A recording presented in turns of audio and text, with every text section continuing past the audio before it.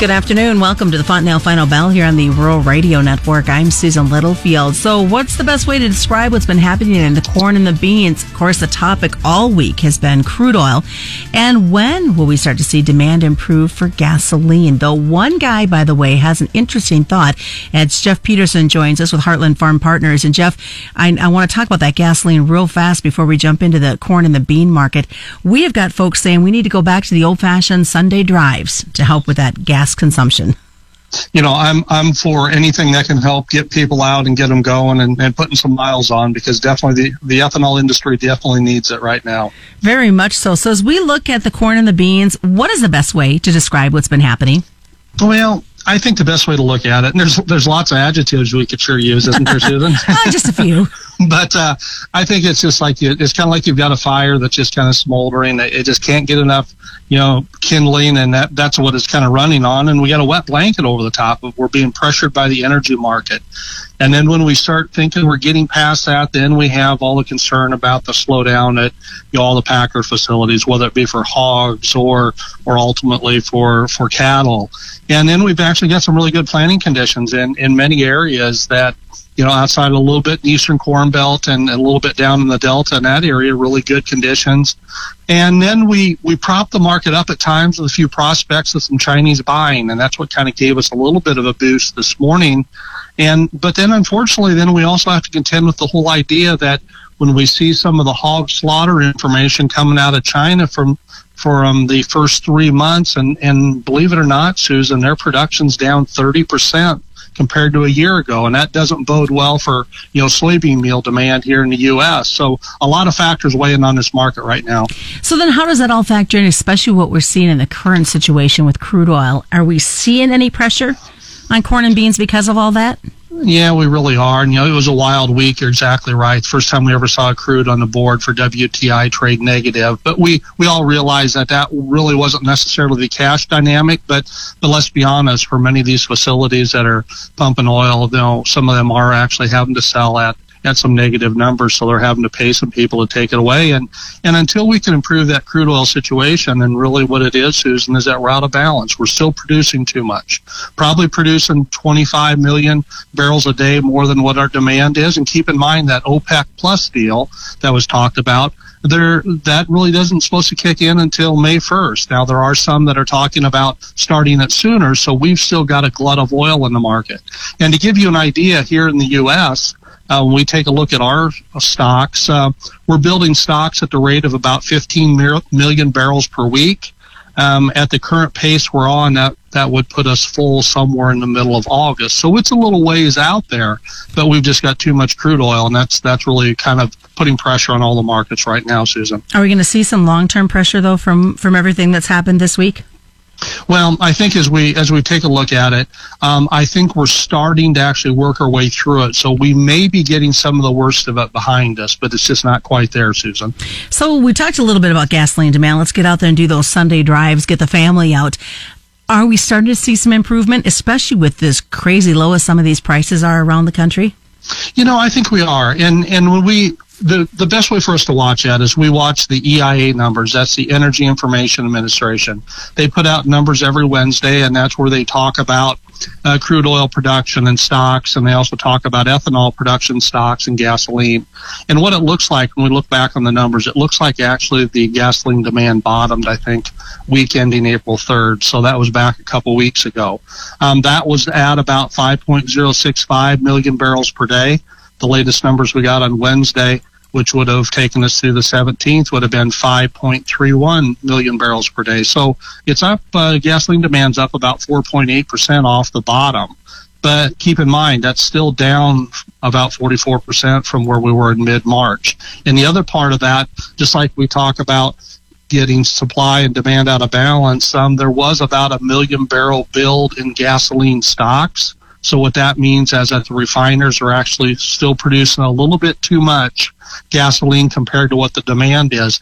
But we're really getting pretty close to get that one kind of solved. And that's kind of our first step in getting the whole process improving, Susan. Looking at that ethanol market, what are some major problems that we're seeing right now? Well, it's interesting. It's kind of the same problems we've had for a while here.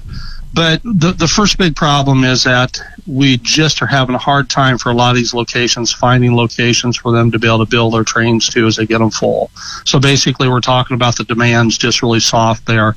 And then on top of that, so you've got situation where you're having a hard time sending the crude or the ethanol out, and then you've got just a raw price. When we take a look at those variable returns, and what they're saying is that we just aren't able to turn a profit. And for some of them, it's not only that they're not able to turn a profit overall. What they're saying is that by us running another bushel of corn through, we're actually taking a bigger loss. So that's why we're seeing some of the plants slow down and ultimately end up, some of them shutting down. To give you an idea, this week compared to a year ago, ethanol production's down about 46.3%. That 563,000 barrels per day, that would be a new record low. We just kind of keep setting them. And overall, year to date, we're down on corn demand about 3.9%. Now, USDA has corn demand down about 6.1%, but what will happen, Susan, is we'll stay down here very long. Our numbers for year to date will really start pulling back. Lots of things, and it's amazing how much this ethanol market weighs in on the entire grain complex and the livestock complex as well. Most definitely. It has a big weight around it.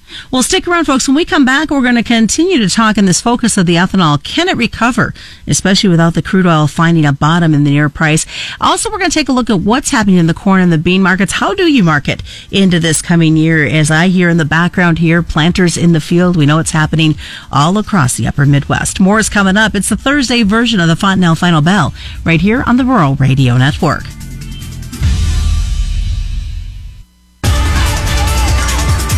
Welcome back to the Fontanelle Final Bell here on the Rural Radio Network. I'm Susan Littlefield. We continue our conversation with Jeff Peterson of Heartland Farm Partners, and we've been talking a lot of ethanol today. What are you seeing when it comes to stock numbers? Yeah, and that's something that I also wanted to mention as we're finishing up there, Susan. Not only are we running into issues with finding a place to go for the ethanol as they're trying to sell it out, also at the plants, the stocks are getting tight. And as we take a look at the numbers, those also come out every Wednesday. 27.689 million barrels. Yes, and each barrel is 42,000 gallons. That's up 21.7% compared to a year ago. Now, the nice part of a bad situation is the fact that I think this week we're only up about 1 million gallons compared to last week. So what that's telling us, Susan, is we're getting the balance from the ethanol plant, what they're producing, with the demand going into the blend into the gasoline balanced out closer. So that's kind of the second step in the process. Get the ethanol demand, back to a point where we're balancing the supply and demand, and then also get that gasoline demand. So we get those two factors behind us and kind of stabilizing, and then we can start maybe working higher from here. Well, can ethanol recover much, considering without the crude oil finding a bottom in these prices? Well, and we've spent a lot of time talking about that, and that's a big question. And at times in the market, they do kind of move opposite of each other. But I think overall, and that's the challenging part, Susan, is that we do have to find a bottom in the crude oil price. Because if we don't find a bottom in the crude oil price, then that means we don't probably find a bottom yet in the gasoline price. And we really need to find a bottom in those two prices before we can get to a point where we can start getting the demand back up, but then also getting the price high enough on the ethanol side to start making some plants start thinking about, okay, maybe we can start increasing production some, or we can maybe go ahead and start getting back. Maybe we were shut down and we can start running again. So I think it's going to be really hard without crude oil bottoming first. And not to imagine what this is having in the economic effects on these small communities. Yeah, the small town, and that is something I worry about, bigger picture, Susan. You look at all across the world, you're hearing GDP numbers being talked about going down 3% for the world. And you think about that is dramatic. I really worry from an economic standpoint that we aren't creating a situation that could be just as bad as what we saw in the Great Recession, maybe even the Great Depression. And I don't know that we've seen that yet. It's just hard to shut down all this, this e-commerce and shut down everything like we have and not have some big consequences. One of the other concerns that I have, Susan, what's it going to end up doing to not only the federal government we know has the ability to print money, but you start taking a look at the state governments. the local city governments, the local townships, counties, schools. It's going to have a big ripple effect that we're going to be dealing with for quite some time. So are we possibly close to finding a bottom for the corn and the beans? You know, it looks really close. When we take a look at the charts here on both corn and beans from the activity we saw because of the big push down with crude oil, from a technical standpoint, it would look very good. I'm hesitant to call it quite yet, just because I am still concerned that the price of crude oil could still make another push down. But I think we're getting really close in here, Susan. So farmers are getting busy. They're if they're not already planting, they're getting very close to it. So they may be thinking about what's left in the bin and what's yet to come in the bin, and trying to market in these very uncertain times that we're in. Yeah, there is, and that's what's creating a lot of the stress. And as we get that question posed to us, and really what we're saying is, what should I do? What should I do with old crop and new crop? And to answer that question, let's kind of break it apart into corn and beans first, and then old crop and new crop. I think on old crop, on corn and beans, one of the things we have to be worried about is the basis. And only because we don't know what this ethanol demand is going to be, and we don't know what the feed demand ultimately down the road is going to be. And as a result of that, I think as we get a little bit of firmness in here, as guys are planning and stuff, I do think our first step is to work on getting those basis levels locked up. I wouldn't lock everything up for harvest yet. I think we want to give a little time, see if we have any problems, see if there's some switches on acres as it relates to new crop, but this old crop we want to. Then what we have to do is we have to get focused on, okay, mentally prepare ourselves that we may not have a big bounce. We definitely will have a bounce in here, but it may not be as much as we're really hoping for.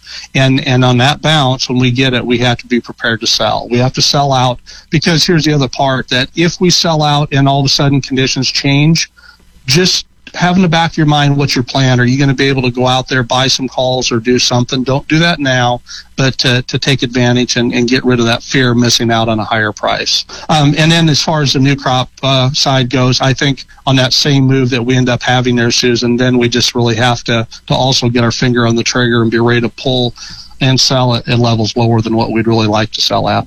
Lots of things to think about, and keeping the emotion out of this trade as we continue to move forward. What's the best way for folks to get a hold of you, Jeff? Yeah, give me a call at 402-366-4694. Check us out at heartlandfarmpartners.com, or follow me on Twitter at JeffPeterson01. And just a reminder, commodity futures and options do involve substantial risk of loss and are not suitable for all investors. That is the Fontanelle Final Bell, being brought to you by Fontanelle Hybrids and all your local Fontanelle dealers. Pick this up as a podcast at ruralradio.com or wherever you subscribe. You can also pick it up on Spotify. It's the Fontanelle Final Bell on the Rural Radio Network.